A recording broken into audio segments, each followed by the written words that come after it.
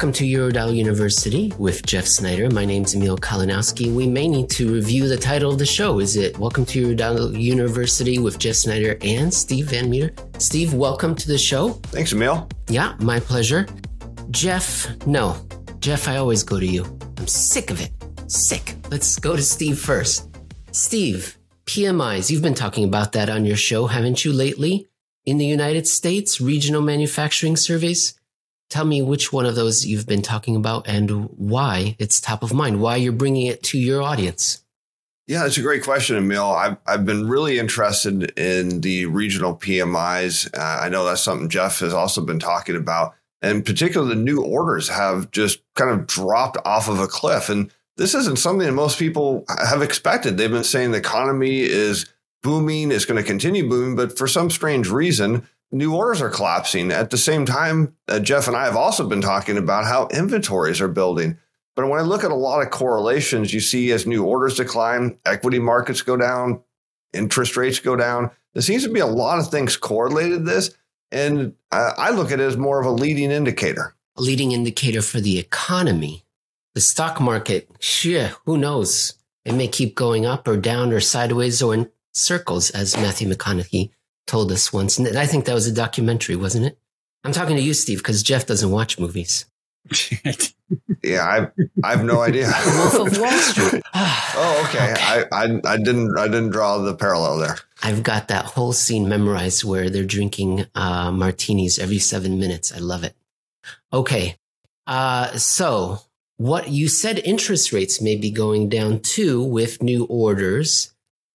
But Jeff, I don't know if they're going to be going down because it's my sense that markets believe the Federal Reserve is zealous to the point of, what do we call, cults or just insanity, to the point where... Fanaticism, right? Yes, fanaticism. Thank you. They're to that point because the unemployment rate is low, job openings are high, and the CPI prints will be high indefinitely. So CPI is high, bad, says Fed, but economy is booming because the unemployment rate is so low. Am I being disingenuous to the Fed's narrative? And I think, do you agree with me that that's what markets are sensing, that Fed's just going to keep raising rates? It's a massive titanic struggle at the moment. It's a tug of war between two competing views. And Emil, I think you got the Fed's view exactly right. And that's exactly what's being priced into parts of these markets, the front end of the yield curve, the front end of the Eurodollar futures curve, where, just this week, the FOMC meeting, or not the meeting, the minutes for the last meeting were released, and they reiterated, made a very big point of saying 75 basis point rate hike is on the table in July, maybe another 50 after that. Doesn't matter. And then they emphasized in the minutes again, repeatedly, we're only going to react to consumer prices. Didn't say that specifically, and I'm paraphrasing, but the message was clear enough that CPI, we don't care about the unemployment rate anymore. As you said, Emil, the economy's booming. In fact, that's the problem that they're trying to paint, is that the economy's too good. We have to worry about the Phillips curve and try to exploit the Phillips curve by trading some inflation or trading some employment for lower inflation. And that's the market is saying, yeah, maybe.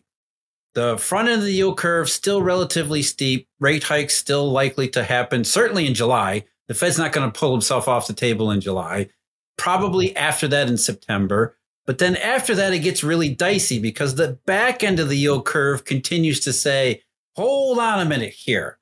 Not only do we not see consumer price acceleration from here, we're starting to get really nervous about the economic situation, which, as Steve mentioned, not just in PMIs, but PMIs are important because they're forward looking. You look at the new orders components that have just, as he said, they've collapsed. They've just fallen straight down because of obviously the inventory overhang plus falling demand, consumer uncertainty, consumer sentiment in the United States in the toilet, record lows, consumer sentiment in Europe. Some of them are record lows as well. So globally speaking, you can understand why the back half of the yield curve says, okay, the Fed's going to raise rates, but eventually, even though it doesn't want to pay attention to the economy is going to force itself on the Fed by saying inflation's done, inflation's gone because it wasn't inflation. Consumer price acceleration stops. And now you've got to start worrying about maybe a deep and prolonged recession. So the tug of war right now is kind of, from one perspective, it's about when all of these things start to settle out and we get one version or the other starts to win out across the entire curve or across the entire marketplace. Steve, the PMI readings, we know about the manufacturing headline number, the service, the composite, but I believe there are also components of these PMIs, new orders, and right now we're talking about employment. Do you know if the employment outlook that we're getting from these surveys is positive? I heard that it was negative, the outlook. Yeah, you're right, Emil. The outlook there would be negative. And then this comes back to that whole new orders thing, right? Because if I have a business and I have a lot of inventory, which, as Jeff and you have been making the case on your show for, I don't even know how long. It's been so long that we've seen inventories build. I've lost count. But if I have a lot of inventory in my business and I'm not moving it, well, the first thing I'm going to do is cut my new orders.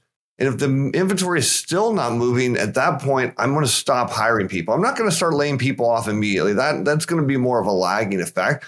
But you're right. What we're seeing now is companies start to say is, hey, wait a minute, maybe all these things that we were told about this booming economy, maybe they're not real. And we're starting to see that pause.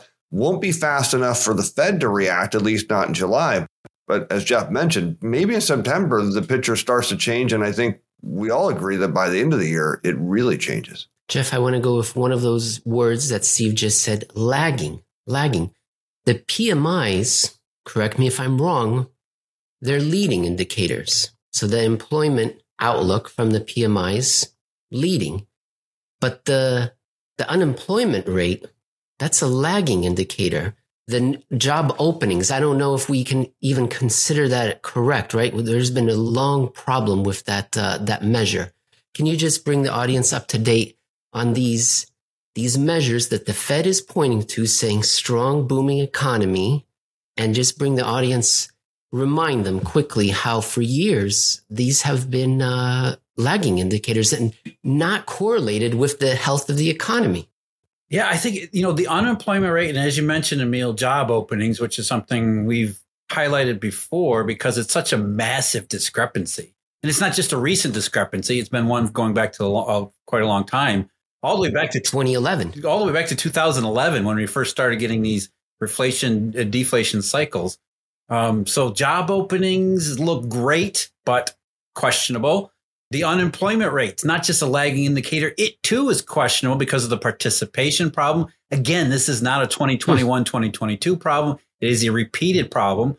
So you've got the Fed saying the economy's booming. And again, the FOMC minutes, Jay Powell's press conference last month highlighted the labor market is awesome. It's robust. It's great. Look at the unemployment rate. Look at job openings when, if you were paying attention just a couple of years ago, it was job openings and an unemployment rate that led the Fed down the wrong path before.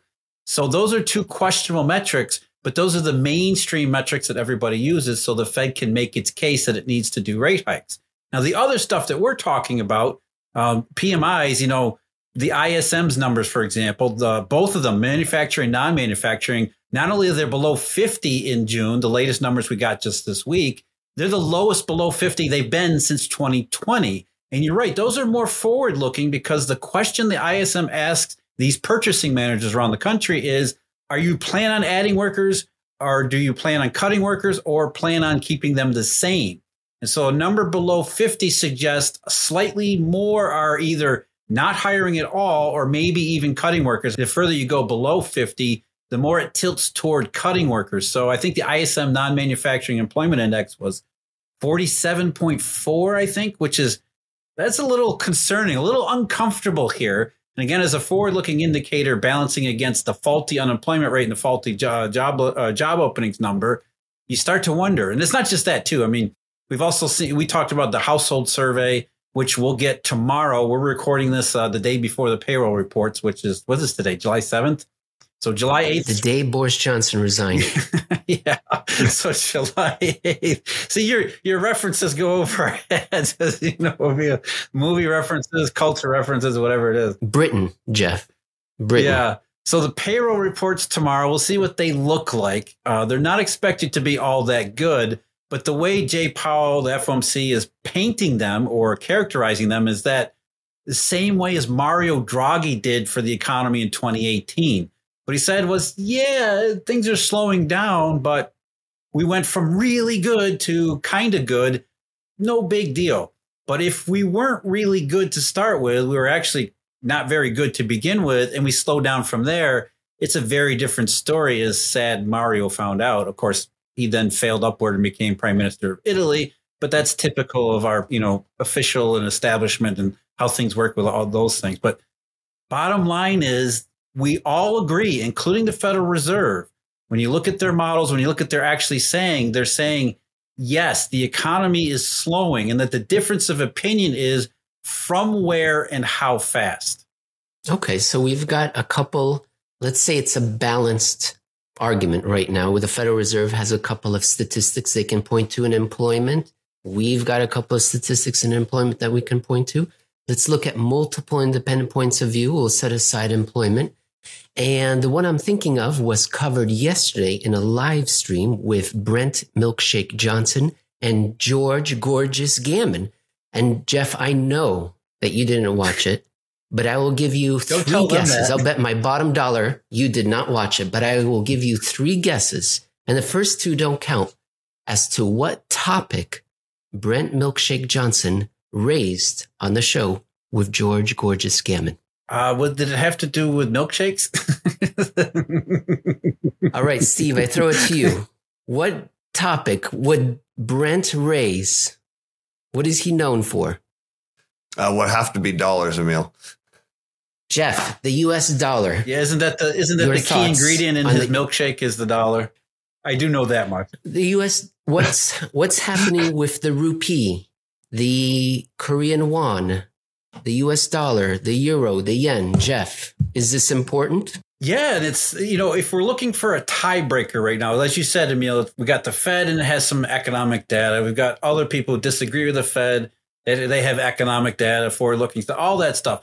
So if we're looking for a tiebreaker, we would probably go to markets where trillions upon trillions upon trillions of dollars are at risk. And it pays to know, or at least have a better idea of what's going on in the actual economy that we can't really see, Adam Smith's invisible hand and all that. Whereas the Fed, they don't, they, as I mentioned, they all fail upward. If they get it wrong, no big deal. Janet Yellen's getting $350,000 a speech at, for all these places, even though her tenure was a complete disaster. Ben Bernanke's well signed, cured, and everything else. So they have nothing to risk. Their models are always wrong.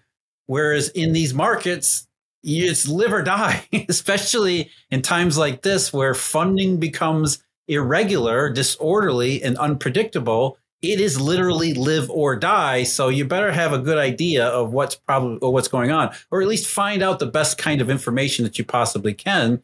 And as you mentioned, Emil, one of the simplest indications that we have available is the dollar's exchange value. History has shown, and recent history has reemphasized, when the dollar goes up, that's bad. And it's not bad because the dollar goes up. The dollar goes up in response to bad. And we've seen the dollar go up quite a lot, not just this year, but recently, the last couple of weeks, it has absolutely surged, which is a powerful, very simple indication that Jay's got it wrong, that we're not risking, we're not at risk of inflation here. We're actually at risk of the opposite. The DXY, which is just my least favorite measure of the US dollar, is at 107. Yeah. For any of you that have not been paying attention since it was at 104. The euro, Steve, at 101. Do you remember when it was below par? We are heading towards that again. Of course, the yen is in the 130s, 135. Steve, do you talk about the dollar currencies on your show? What do you say? What do you tell people who don't believe that a rising dollar is concerning? Yeah, that's a good question, Bill, because it is concerning. It tells us what we know is there's a dollar shortage. And this doesn't make sense to most people. How can there be a dollar shortage when the Fed printed trillions and trillions of dollars? In fact, there should be too many of them. But what we're seeing out there is exactly that, a dollar shortage. And if the U.S. economy continues to slow as a result of that, well, Jeff's got it perfectly right on. The Fed is doing the wrong thing at the wrong time. They're tightening into a dollar shortage. It's actually the worst thing they could be doing. but they can't see it. A lot of people often ask me, well, how come the Fed gets this wrong? And the example I like to use is get in your car and cover the windshield with a blanket or something. Now, don't, of course, actually do this, but find the most treacherous path to go somewhere and drive there looking through your rearview mirror only. Cover everything up and only look in your rearview mirror. And you tell me if you can get there without one nick on your car, then you've done it successfully. Well, that's why the Fed can't do it, because they look at lagging indicators. And instead of looking at leading indicators and looking at what the dollar's telling them, they're looking at payroll reports, which, of course, we know the BLS fudges a bit, and some other reports. It just doesn't work. But what the economy is telling us is there's a severe risk to a recession coming in the second half of this year. The only question is, how bad is it going to be? And if the Fed continues down the path they're going, well, there's going to be a stark reversal. Of course, that's what the bond market is telling us. As the 210s, I don't know if they're inverted today, but we're just saying near, I'll just say near inversion for the time when someone may be watching this. It's telling us there is something wrong, but the Fed can't see it.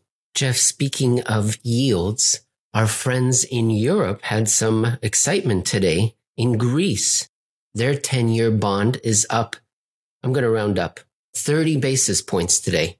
Italy is up 11 basis points. Now, I thought the Greek one, you can't, that's concerning. But the Italian one, I was thinking, okay, we've got a Eurodollar number 2 European sovereign crisis replay taking place. But then I saw that Germany, their 10-year bond is up 0.136. So 14, let's call it 14 basis points.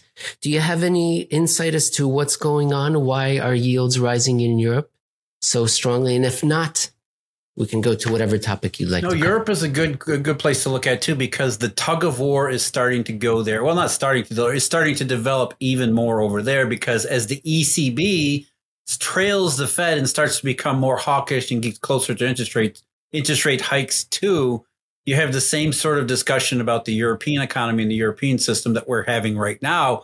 How far can the ECB go before something like a European or global recession forces ECB to stop and reverse? And it's the same kind of setup there. The ECB is looking at their indications. I love the analogy: flying or driving blind, looking in the rearview mirror. The ECB is doing the same thing. The market, German bonds had a serious rally up until the last couple of days. German bond yields had dropped as some of the peripheral spreads did too, because the back end of the yield curve in Europe, even though it's not inverted like it is in treasuries, there's some functional technical differences between the two markets, but there's still that tug of war. The market is trying to price out and tease out, when is it that the ECB might even be able to begin hiking rates? And if they do, when does it stop? And of course, markets fluctuate. Nothing ever goes in a straight line. It's always back and forth day to day, and it's starting to settle out. And I think over time, you'll see the same thing that you see in the treasury market, where the balance of perception, the balance of trading starts to tilt more and more toward the long end, which I think accounts for what has happened over the last, especially the last 2 weeks in June, where you had major deflationary trading all across markets, not just in bonds or Eurodollar futures, but commodities. I mean, come on, copper crashing, even oil this week. There's this deflationary feeling, this deflationary worry, concern, whatever you want to call it, that is really starting to fall over many marketplaces, because, as Steve said, as Emil, just follow the dollar. The dollar has gone up, and it's gone up a lot. That is never a good thing. Deflationary in the economy, deflationary in money creation, not in consumer prices. Steve, I'm going to ask you if you have any final thoughts, but earlier you asked if the inversion is taking place in the 10-year, 2-year, and you will be very happy to know that it is indeed taking place. The 10-year is lower than the 2-year, the 3-year, the 5-year, and the 7-year, and it is only 13 basis points off the 1-year. Steve, do you have any final thoughts you'd like to share with the audience? Yeah, I do, Emil. And thank you for giving us the numbers there, because if there was ever a warning sign, when people say, how do you know that this is all going to play out the way you think it is? If only there was warning signs, and that is one of them. when long-term yields are lower than short-term yields or intermediate-term yields, depending on whatever you want to look at. It is a huge red flag. And the bond market's telling us not only is the Fed wrong, but they're wrong in a big way. And by the end of the year, and I think Jeff will echo, the Eurodollar curve is telling us the same thing. Things are going to get really bad really quick. Jeff, any words? No, any it's final interesting. words? I'm thinking back to our conversation, Emil, about the Volcker myth, part 2. Remember how they were talking in 1981 about how or was it 79? I forget. You have to go back and watch because I can't remember. But how they were talking about how the yield curve was inverted back then. And you correctly pointed out that the study that pegged the yield curve inversion to recession hadn't even been written yet. And they were talking about it in 1979 for the or 79 or 80. Was it 81? Okay. So in 81, they were talking about for the same reason, which was at the time, they didn't put it together with macro indication, but they knew when the yield curve inverted throughout history. And there was a pretty interesting discussion, believe it or not, about the history of yield curve inversion going back into the 1920s. They're throwing all these things together, but bottom line was they knew when the yield curve inverted, that meant for sure, or as sure as it can possibly be in financial world, which is always uncertain. But when the yield curve inverted, that meant interest rates were going to go lower. And so all we need to do with the yield curve inversion, Eurodollar futures curve inversion, is say to ourselves, it's 2022, these things are inverted. What is it that would take to get yields to go lower or interest rates to go lower from here? And there's not many things on that list.